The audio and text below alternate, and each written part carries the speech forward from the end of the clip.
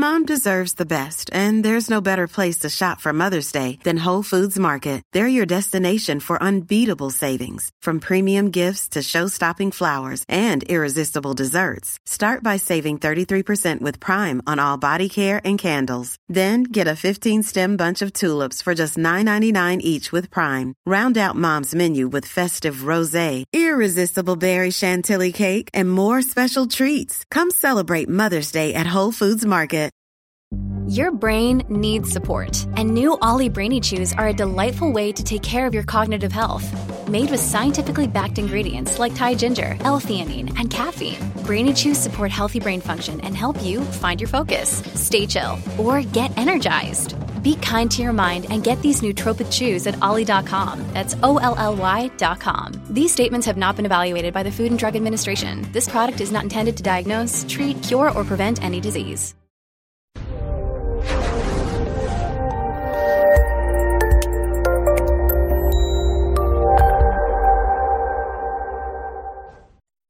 This episode was pre-recorded as part of a live continuing education webinar. On-demand CEUs are still available for this presentation through All CEUs. Register at allceus.com/counselor toolbox. Hi, everybody, and welcome to today's video on working with parents with premature infants.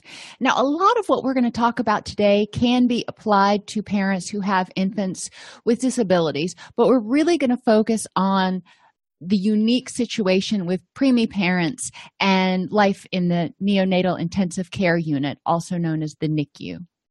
We're going to start by reviewing some medical issues for preemies. Now, while we're not doctors, it's important for us to understand a little bit about the diagnoses that some of our parents' children may have and what they're dealing with. So I'm going to hit some of the highlights here, and I'm going to refer you to resources where you can find more diagnoses.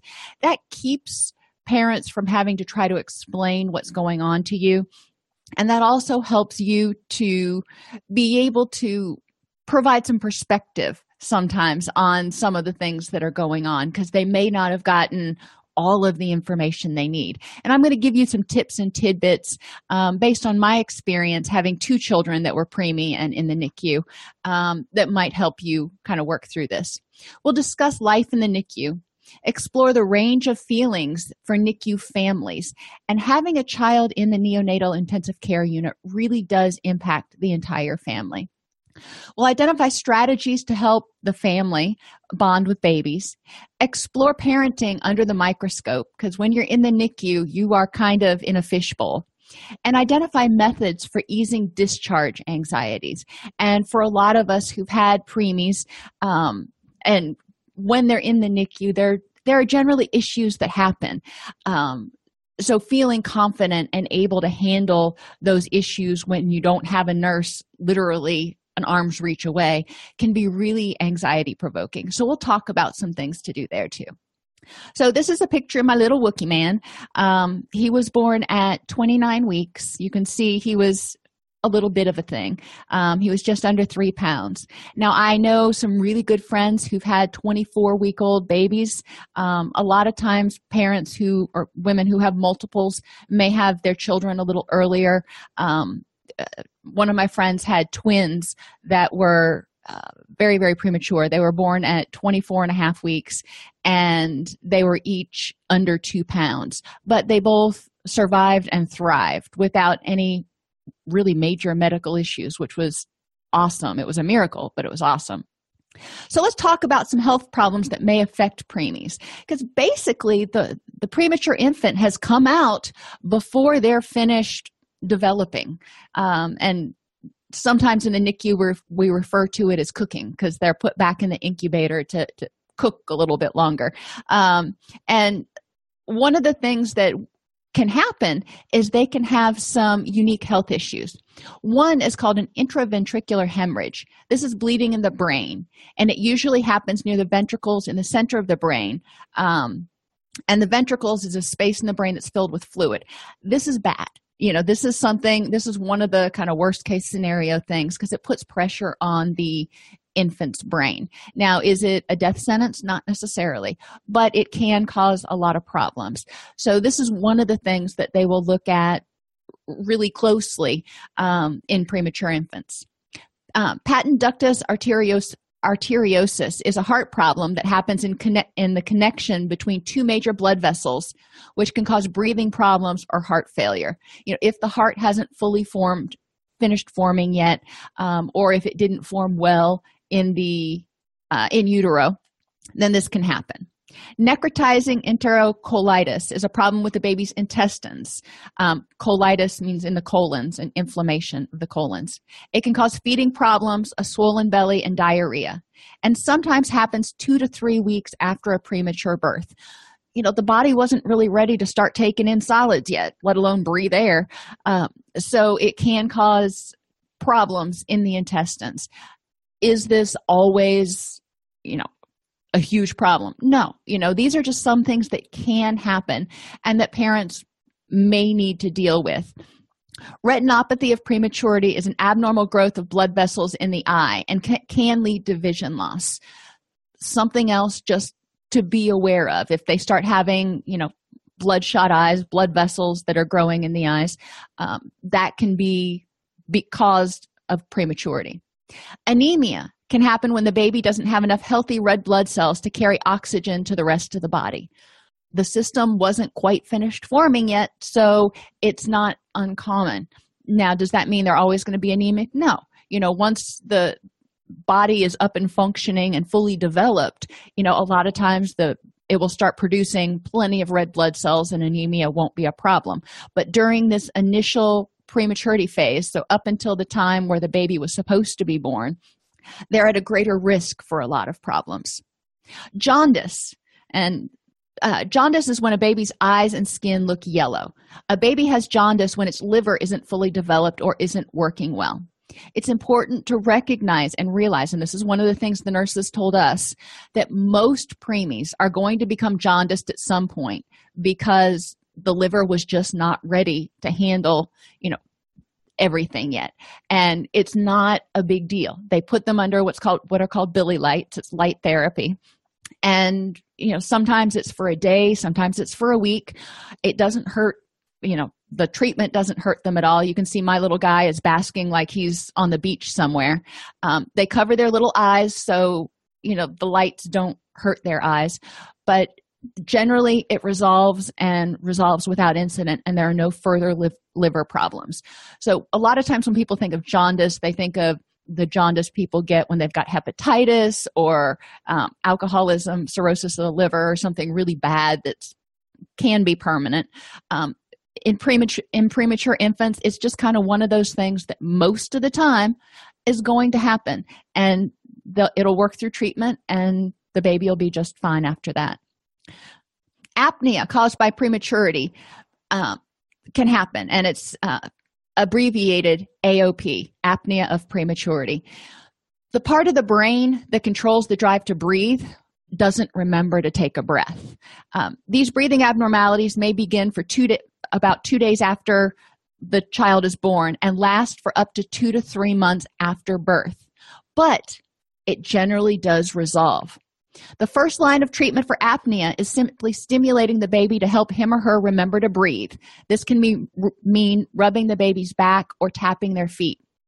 When Sean would try to eat, he would drink from a bottle. He wasn't strong enough to nurse.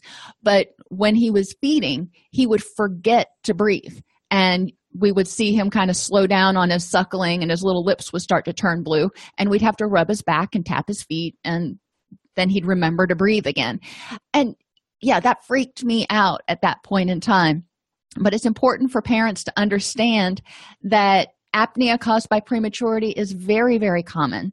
And, generally it's just stimulating the baby, being aware of what's going on and reminding them to breathe. Sometimes if it's really bad, or if the baby is really, really premature, you may have to limit interaction time with the baby to prevent overstimulation, because when they get overstimulated, whether it's through feeding or through being held or whatever, they may forget to breathe. And this can be really hard on parents to have the child in the incubator or in the big boy bed, wherever they're at, where they're not allowed to touch the child, or they're not allowed to take the child out and hold him or her. And it can be really frustrating because the parents are just kind of sitting there. A lot of times you can reach into the incubator and you can hold their little hand or something. But, like I said, sometimes it's so bad that you just can't even touch the baby. And this is usually when a child is at a level 3 NICU, they're really struggling to make it through. By the time they get down to a level 2 NICU, which is a lower level of intensity, most of the time you can at least reach your hand into the incubator and, hold on to baby's hand a little bit or something. Apnea of prematurity usually ends on its own with time, and this is something we need to keep reminding parents. Healthy infants who've had apnea of prematurity usually do not go on to have more health or developmental problems than other babies. It's just that part of their brain hadn't fully developed yet. We had to let it finish solidifying. Apnea of prematurity does not cause brain damage, and a healthy baby who's apnea-free for a week will probably never have apnea of prematurity again. This is something I wish they would have told me, because when they sent my son home from the hospital, the whole goal for discharge was that he was apnea-free for a week. And once they accomplished that, they said, okay, he can go home. And I'm freaking out thinking that he's going to have another episode once he gets home, because they didn't tell me that, once they get through a week without having an episode, they're probably never going to have one again. That would have made me feel more comfortable. So, some of this stuff, any of these rules that come out, or any of these things, you want to have the parent ask the doctor about, because it may be different for a particular child. But if the child was having apnea episodes, have them ask the doctor, if my child is apnea free for a week, does that mean that he or she is probably in the clear? And the doctor can answer it based on that particular child. Each individual is going to be unique, and preemies are so fragile in some ways and so resilient in other ways that we can't make sweeping generalizations about anything, but we can give you kind of the odds. Most of the time this happens, but it's always important to encourage the parent to have an open dialogue with the neonatal staff. Respiratory distress syndrome is a breathing problem caused because the baby doesn't have a surfactant, or something that keeps it slippery, that keeps the small air sacs in the lungs from collapsing. My daughter had this when she was first born. She wasn't ready to be out yet, and she wasn't ready to breathe. And it took them a while to get her to breathe, like more than 5 minutes, because she didn't have that surfactant in her lungs. So she couldn't, move the air in and out. Thankfully, she quickly got over that. In a few days, she was doing a lot better. But respiratory distress syndrome can be really scary. So it's something that parents need to be aware of. Bronchopulmonary dysplasia is a lung condition that can develop in premature infants, as well as babies who've had treatment with a breathing machine. Babies with BPD sometimes develop fluid in the lungs, scarring, and lung damage. This is a big risk if the preemie is on a breathing machine. And we were very blessed that even though my son was 29 weeks, he didn't have to be on a breathing machine, so we didn't risk lung scarring. Does it always happen? No. But there is a risk of lung problems if a child has to be on a breathing machine, and the longer they're on it, the greater the risk. Infections. Premature babies often have trouble fighting off germs because their immune systems are not fully formed. Infections that may affect a premature baby include pneumonia, sepsis, meningitis, as well as other things. And it's not, my experience is, it's not just while they're in the NICU that they are more susceptible.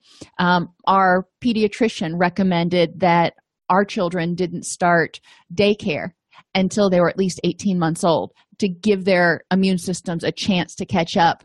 There's another virus called RSV, and I believe it's respiratory synaptic virus. But RSV, if preemies get it, can cause long-term problems in their breathing, and it's basically like bronchitis, but it can cause long-term problems. So being aware of these things is important, and it's important for parents of preemies to be aware of the additional risks because of the lowered immune system and stuff, especially if they've got other children at home. Other children will need to make sure that, even after baby comes home, that they're doing a really good job washing their hands before they touch baby and they're not coughing on it. Other diagnoses that are common in preemies can be found at kidshealth.org. You can click on that link and, find more information. So NICU life. Now, this is a level, let's see, where were we here? This was the level 3 NICU. So, when you walk into a level 3 NICU, there are machines beeping, cords, wires, tubes everywhere. And it's just this little row after row of incubators. In a level 3 NICU, the children are really very ill or very premature, as the case may be. So you walk in there and it's shocking, especially if you haven't been around it before, to see all this stuff and see your little person hooked up to all this stuff. The NICU is a wealth of sensory input. Machines have unique operating noises and alarms that may frighten people or make them feel something's not right with your baby, because things will go off. If a sensor slips off their little finger or gets out of place, the machine will go off. Does it mean that their heart has stopped? Most of the time, probably not, but it's important to understand what those mean. And as you start holding baby, it's more likely for some of those sensors to get displaced and to start making the machines go off. So it's important to educate parents about that before they start holding baby, so they can not freak out. If the alarm starts going off, they call the nurse over and the nurse checks it out and, everything is good.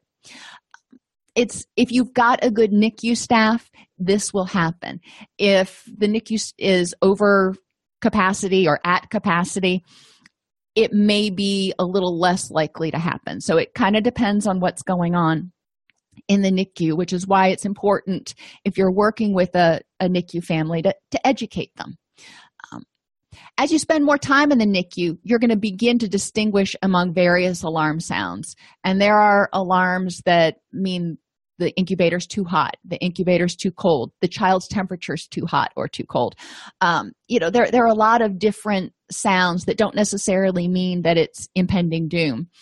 It could mean that it's time to change the IV bag.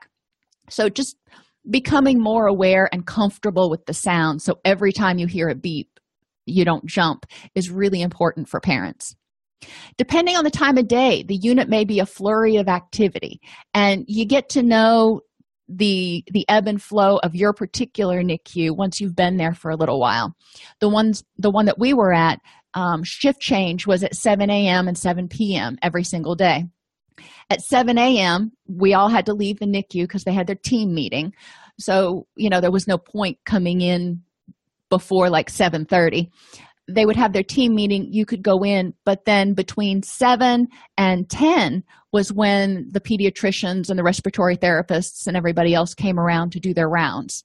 So if you didn't want to be in the midst of all of that, you didn't come in to do visitation until after 10. If you wanted to see the doctors, you knew when to be there. So sometimes it's very, very quiet. Actually, the majority of the time in the NICU, it's very, very quiet in terms of activity levels. But during those periods where doctors and stuff do their rounds, it can get kind of hectic.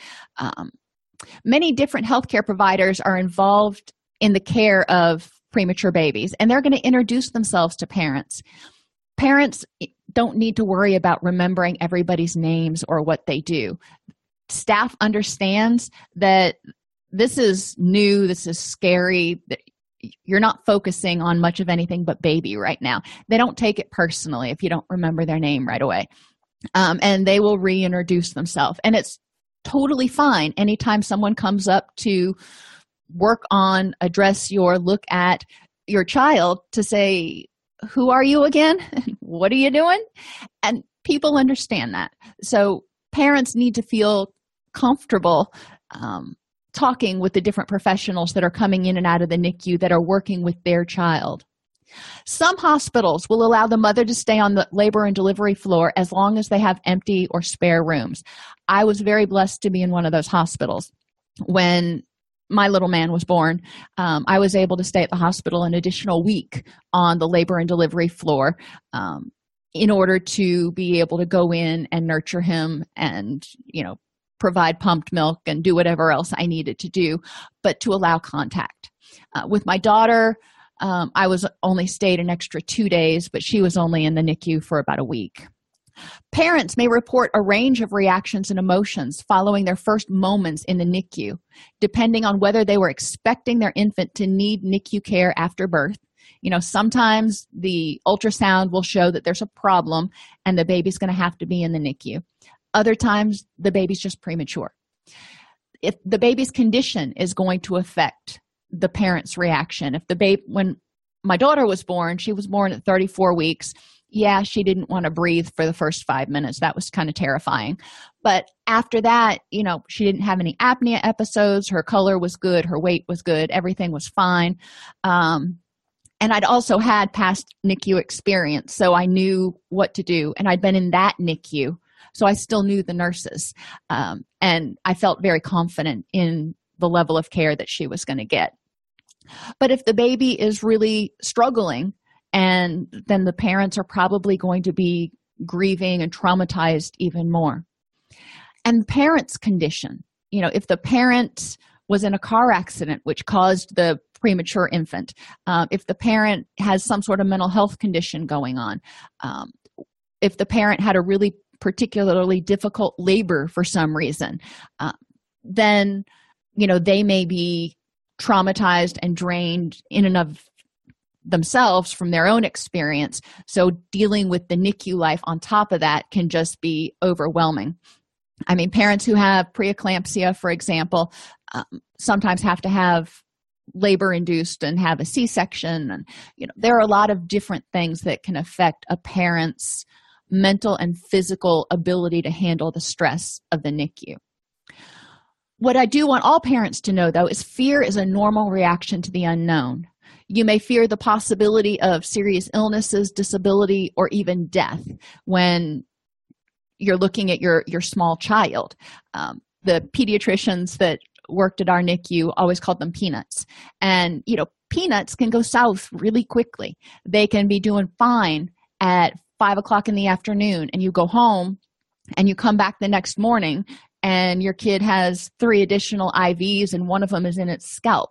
And that can be, especially when they, for some reason, have to put an IV in the scalp, it can be really overwhelming and traumatizing because it looks horribly painful. So informing parents of that, making sure, ideally, if you can, that the NICU staff will warn parents before they come in if the child has had to have additional tubes put in or whatever is really important. Parents may even begin to question their own abilities to take care of this ill or premature baby. When you see the apnea episodes, when you see how fragile they are and all the machines they're hooked up to, parents start thinking, oh my gosh, when I go home, I'm not going to have any of these machines or this expert nurse over here who deals with this every day. I don't know if I can keep this little person alive. So that adds to people's anxiety, not only what's going on right now, but they start worrying about the future and will they be able to take care of this little life. Anxieties about the cost of the NICU can creep up for people. Insurances, cover some. Some insurances are really good, some insurances not so much. So they may start, getting freaked out about how much money it's going to cost to keep the baby in the NICU, how much money it costs to rent the machines, to pump milk, and every single little thing that they've got to spend money on. So this can increase anxiety, thinking, I don't know how I'm going to pay for this. Ultimately, the hospital's not going to discharge a premature infant because you can't pay the bed rate. That's going to be dealt with later. So right now, encourage parents to focus on just getting through right now and getting the little bit healthy and out the door. And then you can worry about working out payment arrangements with the hospital. Some parents also fear their friends and relatives' responses to the birth. Not all friends and relatives are supportive when a premature infant is born. Mothers sometimes fear that their partner, their mother, or their partner's mother are going to blame them for a complicated birth or for the premature delivery.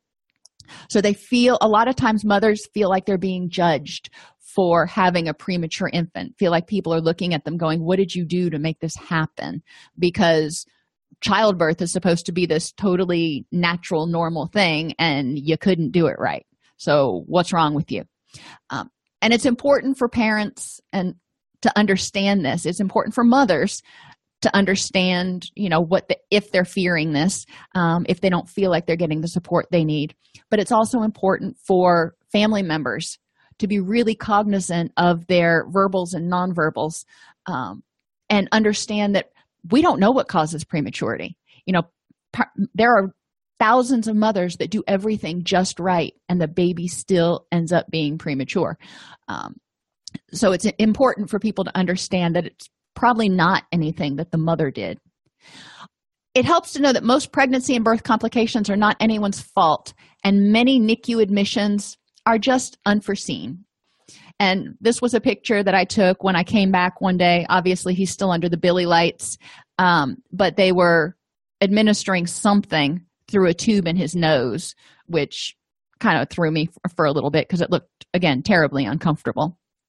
Many parents feel angry at the hospital staff that their birth experience didn't go as expected. And anger and guilt are two huge feelings that happen in the NICU. So we're going to talk about them. Parents, and this isn't just the mother, this is parents, may be angry at inability to control events in the NICU. They just don't know what they're doing. I remember getting into a tizzy one time because there were two different nurses. There was the night nurse and the day nurse. And the day nurse said that we should feed my son one way. And the night nurse directly contradicted that and said, no, we're not going to do that. And I'm sitting there going, I'm the mother, don't I get a say in it? So I got really frustrated. And, my husband pulled me aside and he's like, take a breath. They do this for their living. There's nothing wrong with the way either person is doing it. So, is this really worth the fight? Well, no, it wasn't. But it still frustrated me that this was my child and I felt like I wasn't having a say in it. Another frustration for many NICU parents is that the staff refuses to tell them when they can take their child home. The staff has no idea because the child has to hit certain landmarks. I was told with Sean, he had to go a week without an apnea episode and be at least 5 pounds. Those were his 2 landmark goals. The goals will differ for each child based on their particular needs. Parents may be angry at their family and friends for just not understanding the stress that they're going through or what's going on or why this happened. Sometimes friends will be asking, why aren't you visiting your child at the NICU more? And the parent feels very judged for that. So let's talk about that. Why wouldn't they? Why wouldn't they be at the NICU 24/7? Well, number one, they need to have some semblance of life because this could go on. Sean was in the NICU for 6 weeks. Number two, sometimes the grief and anger and everything involved in being there 24/7 and just seeing this little helpless person is too much. Sometimes parents can't see that. It's just too painful to look at, and they need to deal with that, but that's why they're not visiting as often. Sometimes they feel very content with the amount of time they're spending with their child because their child does need to sleep a whole lot. So there are times when you're at the NICU, if you spend an entire 10 or 12 hours there's a lot of time where the baby has to be in the incubator to stay warm and to get rest. So it just makes sense to be there in blocks of time instead of constantly. But it can be frustrating when people don't understand and you feel like they're kind of judging you. Don't you care about your kid? Why aren't you there all the time? Well, the child's sleeping. And, I used to kind of half jokingly say, I've got, 24/7 childcare paid for by Blue Cross and Blue Shield for the next 6 weeks. And it was half joking. I was very sad that I wasn't able to do it, but I was trying to find the upside to it. The parents may be angry at each other because they don't understand one another's reactions. And people react to having a baby in the NICU very differently. So it's important to encourage parents to have an open dialogue about what their concerns are. If they start developing frustrations, anger, resentments, what that's about. Mothers may also be angry at themselves, wondering why they couldn't carry the baby to term, or what they did or didn't do to make this happen to the baby. And again, most NICU admissions are totally unforeseen, so that's nothing that they did. But they feel a sense of guilt because that baby is so helpless. They feel a burden because one of the most natural things in the world, which is childbirth, they weren't able to do. So they somehow feel like they're less of a woman or less of a good mother because they couldn't carry the baby to term. So we need to talk with them about those thoughts and look at the evidence that they are that supporting the belief and against the belief that they have that they may not be a good mother or whatever their belief is. They may be angry at the baby, and this one's really hard to talk about, but it's true. They may be angry with the baby because the baby just couldn't wait for a few more weeks.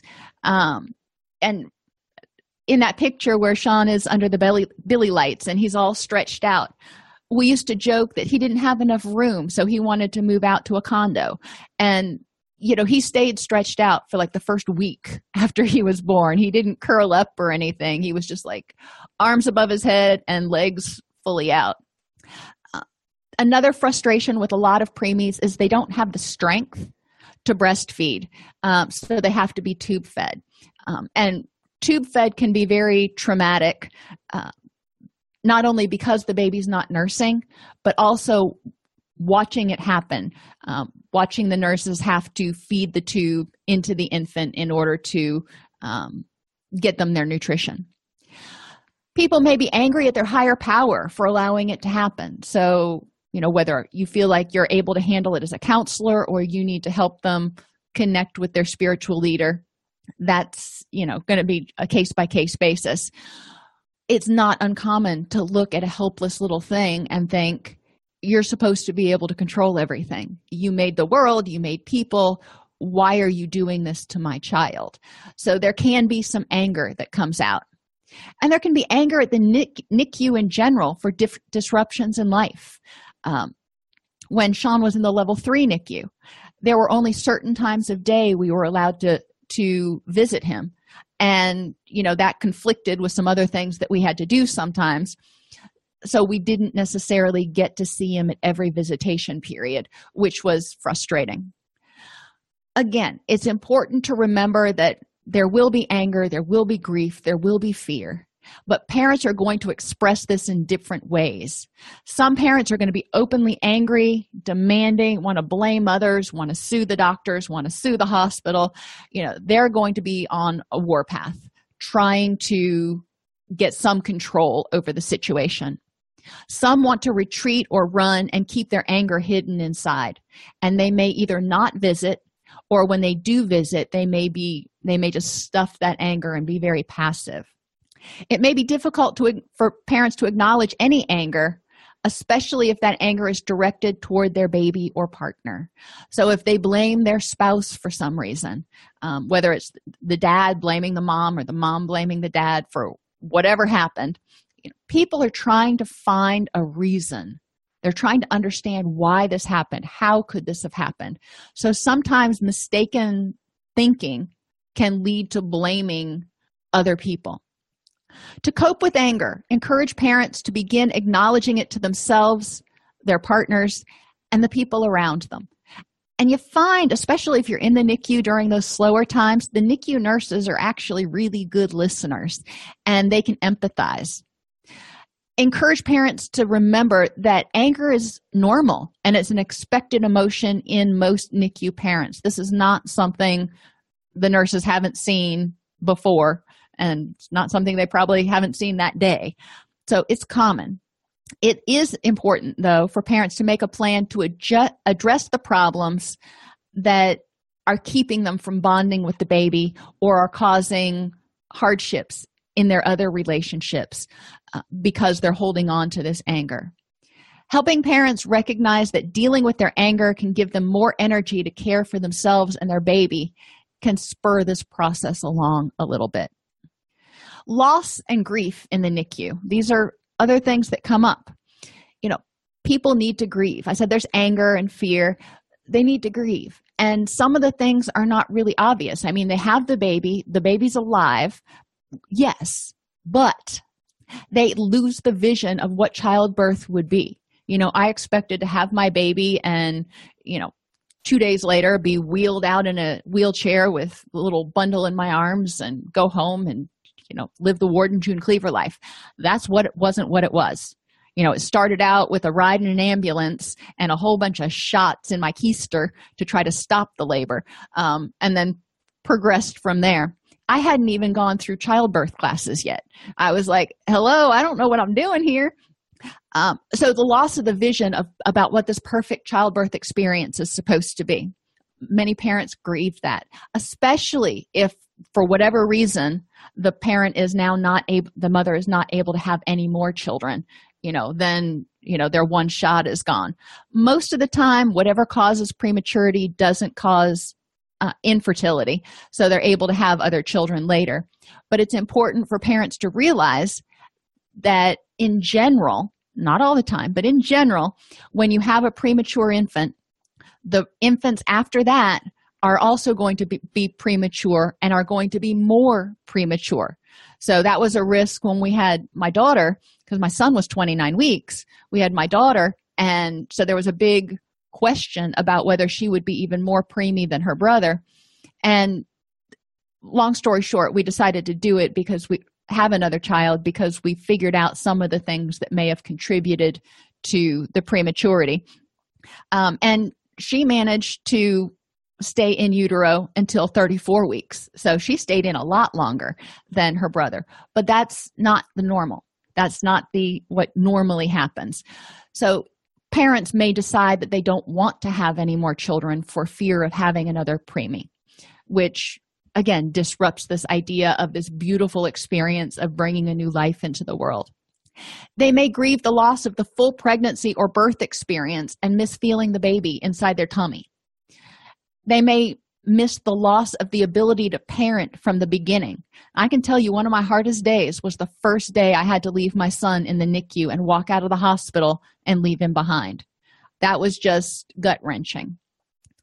The loss of confidence in self because of their premature labor, not knowing what caused it or if they did it. When the child won't breastfeed, thinking, what's wrong with me? Sometimes they're not strong enough. Sometimes, for whatever reason, it's just not going to happen. They can lose confidence in themselves when the child has a setback, and there are setbacks in the NICU. It's not a straightforward trajectory most of the time. There are going to be days where you come in and Junior's taken a step and a half back. What you hope is it's 2 steps forward and 1.5 back instead of 2 steps forward and 3 steps back. Either way, whatever happens, the parents are going to have to deal with it. So it can start shaking their confidence, and they also might start thinking, well, once baby gets out of the NICU, are we going to have another one of those setbacks? And am I going to know what to do to be able to handle it to keep my child alive? And there also may be a loss of confidence in self if the child cannot be touched or held for a little while. Then when time comes where you can hold your baby, parents may not feel confident in holding them for fear that they're going to hurt them or break them. And sometimes just because they're so small, it's scary to hold them. And sometimes they're so small and they've got all these wires and tubes and IVs in them, and you're like, I don't want to hurt them, and I don't want to accidentally knock off something that's important. A good NICU nurse will ease fears about all of that, and they will help the parents get the baby out of the incubator, help the parents get settled holding the baby, so there isn't that risk of accidentally displacing a monitor or something. Some parents will experience losses due to children's disabilities. Because they're in the NICU, sometimes it's a perfectly healthy infant that just didn't stay in utero long enough. Sometimes the child has some significant disabilities. So the parents are having to deal with that and try to figure out, what's the next course? How do we help our child go through all these surgeries or do what needs to be done? And they may grieve loss of time with their family and other children, because spending time in the NICU, even if you're not there all the time, it's a time-consuming process. You go in, and before you can even go into the NICU, you've got to put on a gown and scrub. That's a 5-10 minute process in and of itself. And then you get in there and spend time with your baby and what have you. You can easily, even if you're not spending an inordinate amount of time in the NICU, you can easily spend 2 or 3 hours just in those processes and seeing your child each day. So kangaroo care. And you can see my little peanut there is on my chest at that point. And kangaroo care is one of the best ways to help babies bond and parents bond with one another. And it's not just the mother. It's the skin-to-skin contact from the parents that help the babies bond. It also helps them hear the heartbeat and feel calmer. When babies are in the NICU, since you're not able to spend as much time holding them and carrying them and stuff as you would if they were at home, you need to nurture that love so you develop that attachment relationship, because it's harder to develop that attachment relationship in the NICU than it is when the baby's home with you. So bring in baby clothes. At a certain point, and usually really quickly, you can start, instead of just having the baby in the hospital gown or whatever, or a lot of times it's just a baby diaper, you can start bringing in little clothes for them to put on. And so you're personalizing it. You're putting on the little PJs with the giraffes on them or whatever it is that you have. And it starts to feel more like your little munchkin. Bring in heartbeat sounds. You can get little devices that play heartbeat sounds. Sometimes you can even find devices that record the sound of your own heartbeat, which is what your baby has been hearing for the past 6, 7, 8 months, and set it up so it plays in the incubator for baby, which can be very calming.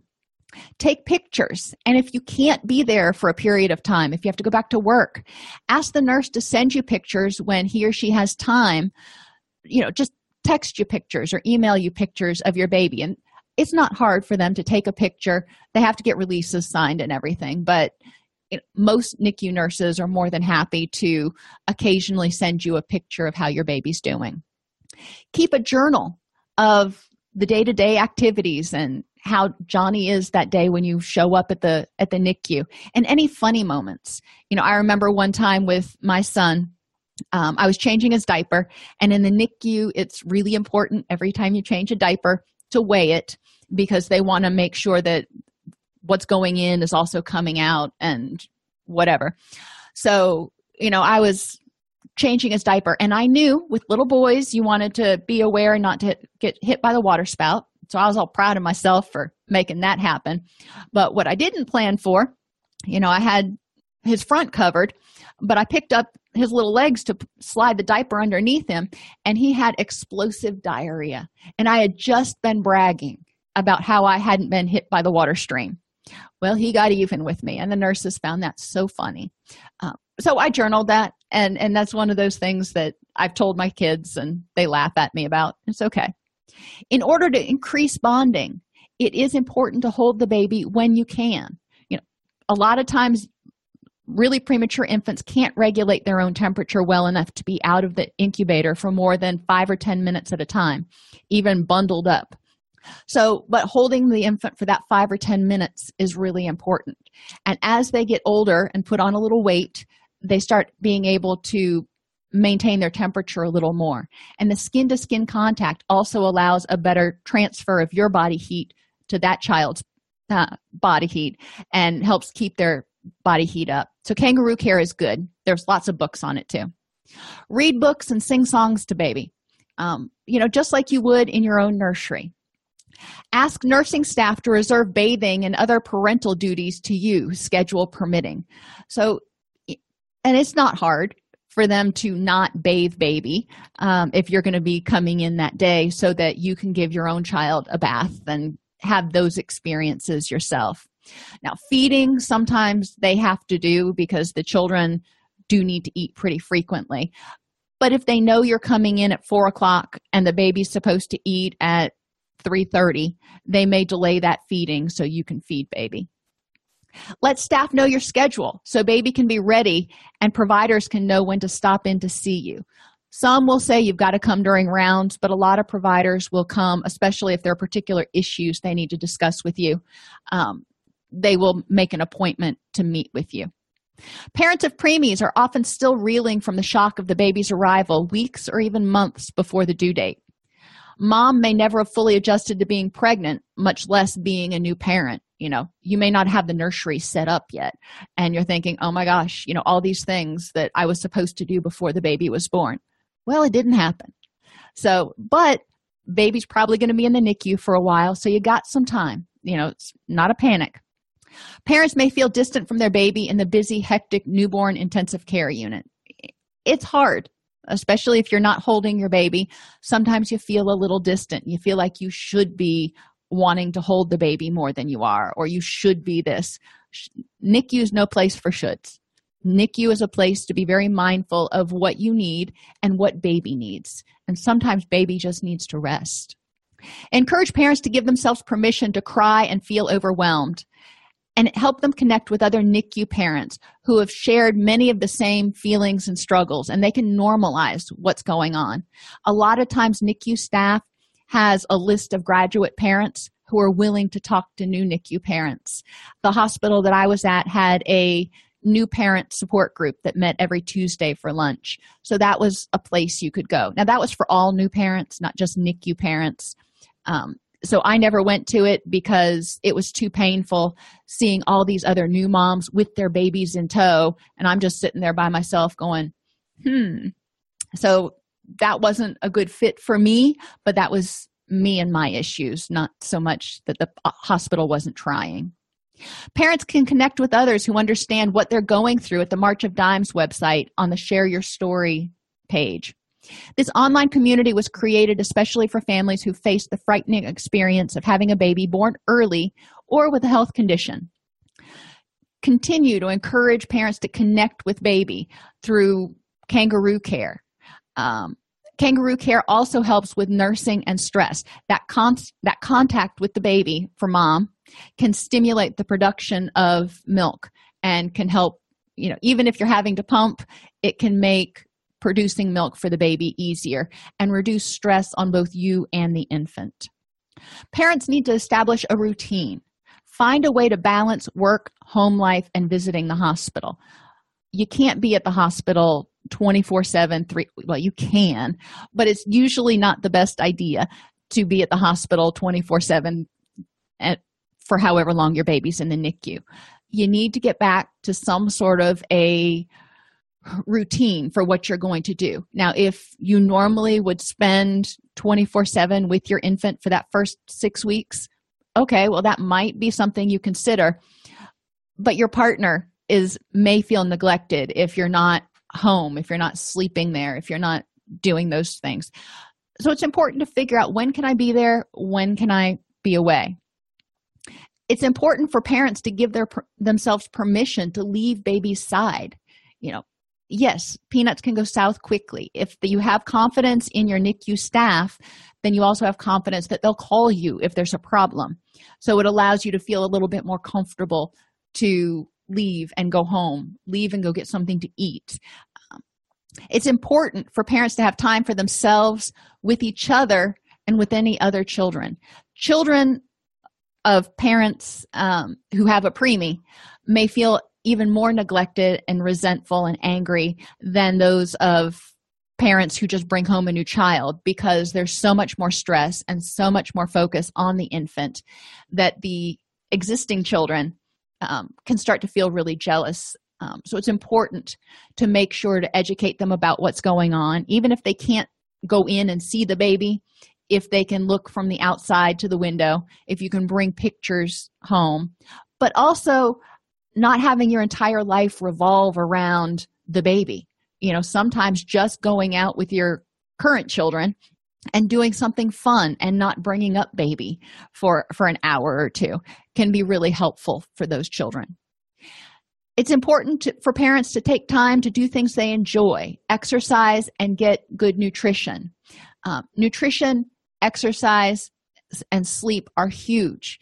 When you're in the NICU, it can be really dark, which can throw your circadian rhythms off. It can also contribute to vitamin D deficiency if you're doing it too much, which may increase depression, postpartum depression, and a variety of other things. So encourage parents to take a break from the NICU because they usually have the lights dim in there. I would go out periodically, and early on when I didn't feel like I could leave his side for very long, I would go into the stairwell of the hospital and I'd walk up and down the stairs from the top all the way to the bottom and do that a few times just to get my blood moving. And, it's important to go out and get sunshine and do those sorts of things in order to keep your physical system regulated. Parents can explore their spiritual side and reflect and lean on their personal spiritual perspective to get them through it. Parents can keep journals, which can strengthen hope and patience by reminding them how far their babies come. When you look back and you think, oh yeah, I forgot about how many problems we had that first week, and now, we're only having a couple of issues periodically. It's important for parents to vent frustrations appropriately, as well as hope for the best. You can be frustrated and you can still have hope. They're not mutually exclusive. When babies have setbacks, parents may be plunged into fear and anxiety, and it's important that they understand that that's normal. Every time your baby has a setback, just like every time your bigger child gets a really bad cold or something, all of us have a little twinge of anxiety about what's going on. With the little ones, they can go south so quickly, and they are so fragile that little twinge is a really big twinge when they have a setback. So it's normal for them to have that fear and anxiety, every time baby has a setback. Sometimes it'll lessen and sometimes it won't, but they need to just be okay with what it is. Parents need to celebrate when they can. When baby makes progress, dare to experience the joy. I remember, I'll got a picture in a few minutes. It was a huge step when Sean moved out of the incubator into what they call a big boy bed. And that's one where it obviously doesn't regulate the temperature. It's more like a little bassinet. That was huge. That was a big day for celebration for us. So we experienced the joy. And I do remember he was in the big boy bed for a couple days, and then he had a setback and had to go back into the incubator. And that was, hugely disappointing. But then he moved out again and didn't ever go back into the incubator. Parents need to accept the support of others, however clumsy it may seem, and let people know how they can help, because a lot of people want to help, but they don't know how. And it's important to remember that everyone's going to react differently. Encourage partners and family members to share experiences and listen with empathy so everyone can feel supported. I remember one of our friends came to visit our son, and she started crying. And she's like, I just didn't expect him to be so small. And I'm thinking to myself, so small? He's doing just fine. Why are you crying? It was hard for me to understand because I'd been with him for, 3 or 4 weeks at that point. I was so happy that he was so much bigger. And she was comparing it to her baby when she had him. So it's important to encourage people just to be accepting of one another's reactions. It's natural to feel anxious and unsure about taking care of a tiny baby while hospitalized in the NICU. So we can help parents feel more confident as a parent in a NICU by reminding them that all new parents feel anxious and unsure, whether they're in the NICU or not. And being in the NICU, because you've got these professionals around you and you kind of feel like you're being evaluated a lot, it can intensify anxieties. And NICU nurses really aren't trying to evaluate. They're trying to keep an eye out so if they see that you're needing some help, they can be of assistance. They're trying to be helpful, not judgmental. Even if you're an experienced parent, Parents may feel anxious and unsure because parenting in the NICU is different and challenging. So you feel like a beginner because there's so many wires and cords, and you don't know when you have permission to get your baby out and things like that. Nobody expects parents to be comfortable with a new baby right away, especially a preemie or one with some sort of significant disability that makes it seem more fragile, or if they've got lots of tubes and wires and monitors. That's not something that you've experienced before, so nobody expects you to be 100% comfortable with it. If the parents you're working with are afraid to make mistakes or show their inexperience, encourage them to let the nurses give them support and practice taking care of their baby. And remind them that, the nurses have seen it all before. So backing away from baby is going to hurt that attachment experience, and the nurses are there to help. Dads have their own unique set of issues. So if dads want to help mom, which they do, there are things that may happen if the mom can't go to the NICU for some reason, either because she is physically unable to, because she's emotionally unable to, because she had to go back to work, whatever. It's important to tell her how the baby's doing. Show her pictures of the baby and tell her about the baby's condition and medical care. Help her provide breast milk for the baby. So, if she's having to pump, give her space to do that, because it's not the most attractive thing in the world, but encourage her because it's uncomfortable and it feels weird. And, there's a lot of stuff about pumping that can be a little bit challenging, but provide encouragement for her. Reassure her that you don't blame her for, having the premature infant. The mother may feel responsible or guilty about the baby's condition. So, dads can encourage moms to talk to a counselor or seek a support group if it's causing problems with bonding. Be patient with one another. The mom's fears, pain, and tiredness may make her stressed, and changing hormones after pregnancy may make her even more emotional and moody. So it's important for dads to understand this and understand, not only do we have the normal ups and downs of the postpartum period, but we've also got the trauma of being in the NICU. So there could be a lot more emotionality. Recognizing that and knowing that this too shall pass can help some dads get through the period. Encourage moms to take care of themselves. They need to get enough rest and eat healthy foods. If mom feels guilty, angry, depressed, moods are all over the place, she may start eating poorly or not have any appetite at all. And it's important to encourage her to take care of herself so she can be there to take care of the child. So this was Sean when he moved into the big boy bed. And it was one of our really stellar moments. So discharging from the NICU. Before you discharge, preferably a couple weeks before, start planning for discharge. Connect with early intervention services to get set up for an assessment. If a child's in the NICU, it's likely that they will qualify for some early intervention services. These are services that are covered by Medicaid Part D, I believe, as well as most insurances, so it's not an additional cost for the parents. And it's a system of services that helps babies and toddlers with developmental delays or disabilities. So they get in there early and they do as much remediation as possible to make sure that the child gets back on track, so to speak. It provides assistive technology devices the child may need, such as hearing aids. When we're talking about toddlers, we may be talking about glasses, leg braces, anything like that. Audiology and hearing services, speech and language services, counseling and training for a family. We had an early intervention specialist that came to our house 3 times a week after Sean was discharged and helped us work through some of his developmental issues.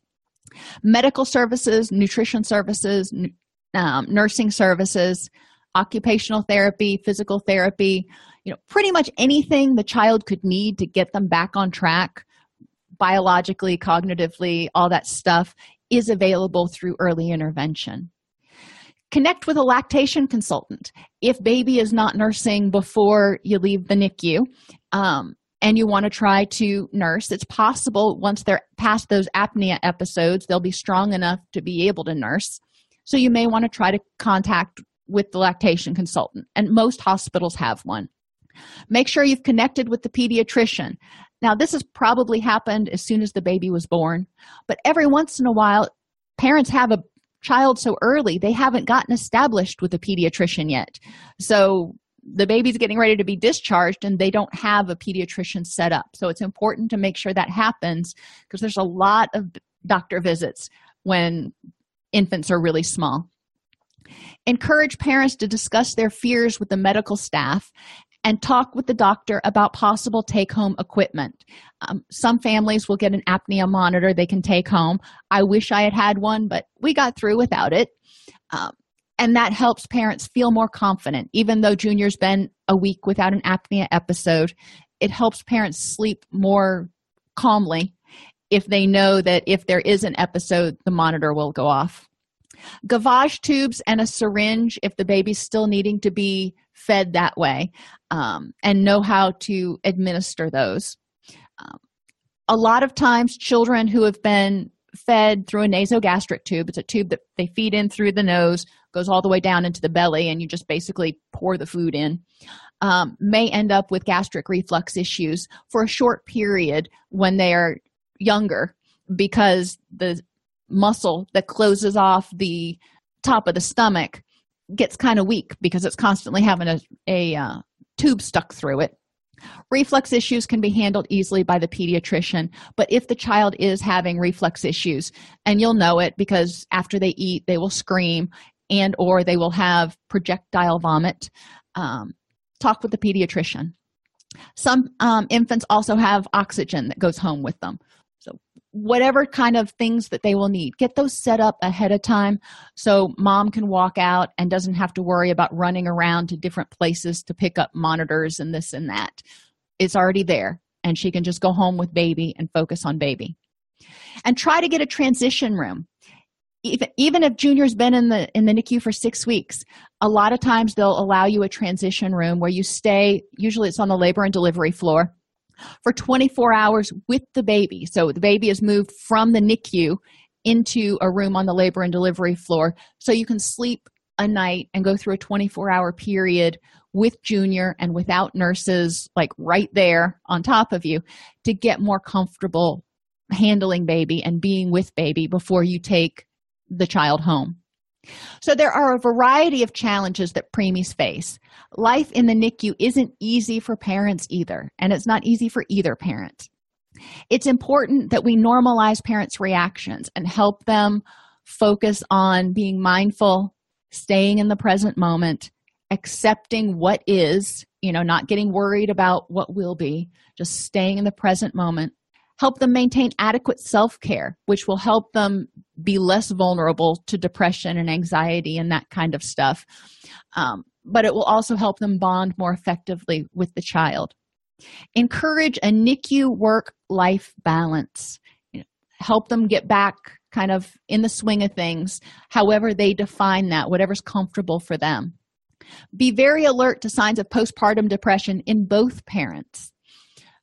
Obviously, we think of postpartum depression in women and changes in hormones and stuff, but there's a lot of stress that dads go through too, and it's not uncommon to see postpartum depression symptoms in fathers. That also needs to be addressed because postpartum depression can cause dad to have problems bonding with baby, can also cause dad to have problems being as supportive of mom and all those other things that go in there. So we need to make sure that both parents are healthy and as happy as can be. And help the family develop a transition plan for discharge so they feel like they're not just kind of being tossed out there on their own, like, here, good luck, it's been real, that they have a support system and they know who they can reach out to. Early intervention services, I can't say enough good things about them. They were really our lifeline when my son was young, because she was coming in 3 times a week and helping us work with him and helping normalize what was going on with him, because how he was developing was very different than how a lot of my friends' children were developing because they were born at term.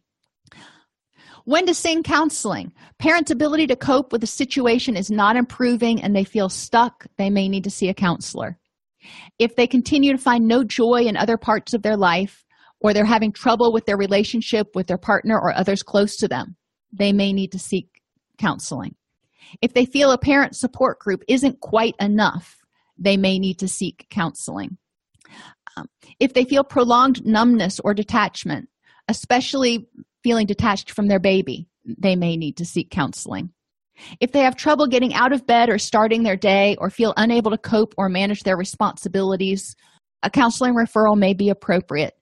And obviously, if they're thinking about harming themselves or others, it's important that they seek counseling. Now, one caveat to this that we'll go over in the presentation on postpartum depression is if they're having scary thoughts about harming themselves, their baby, or someone else that make them nervous, that freak them out, that's a good sign.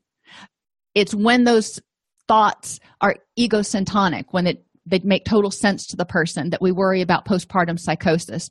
If they're having scary thoughts and it's freaking them out, those are ego dystonic, and that's sometimes happens with postpartum depression. And do I want parents to have that? No. But I do want to normalize it for parents that these are not all that uncommon. And, counseling is appropriate. Counseling can help them figure out how to deal with those fears, but it doesn't mean that they're a bad parent. So, like I said, we'll talk more about the difference between postpartum depression and postpartum psychosis in the next class. If you enjoy this podcast, please like and subscribe either in your podcast player or on YouTube. You can attend and participate in our live webinars with Dr. Snipes by subscribing at allceus.com/counselor toolbox. This episode has been brought to you in part by allceus.com, providing 24/7 multimedia continuing education and pre-certification training to counselors, therapists, and nurses since 2006. Use coupon code Counselor Toolbox to get a 20% discount off your order this month.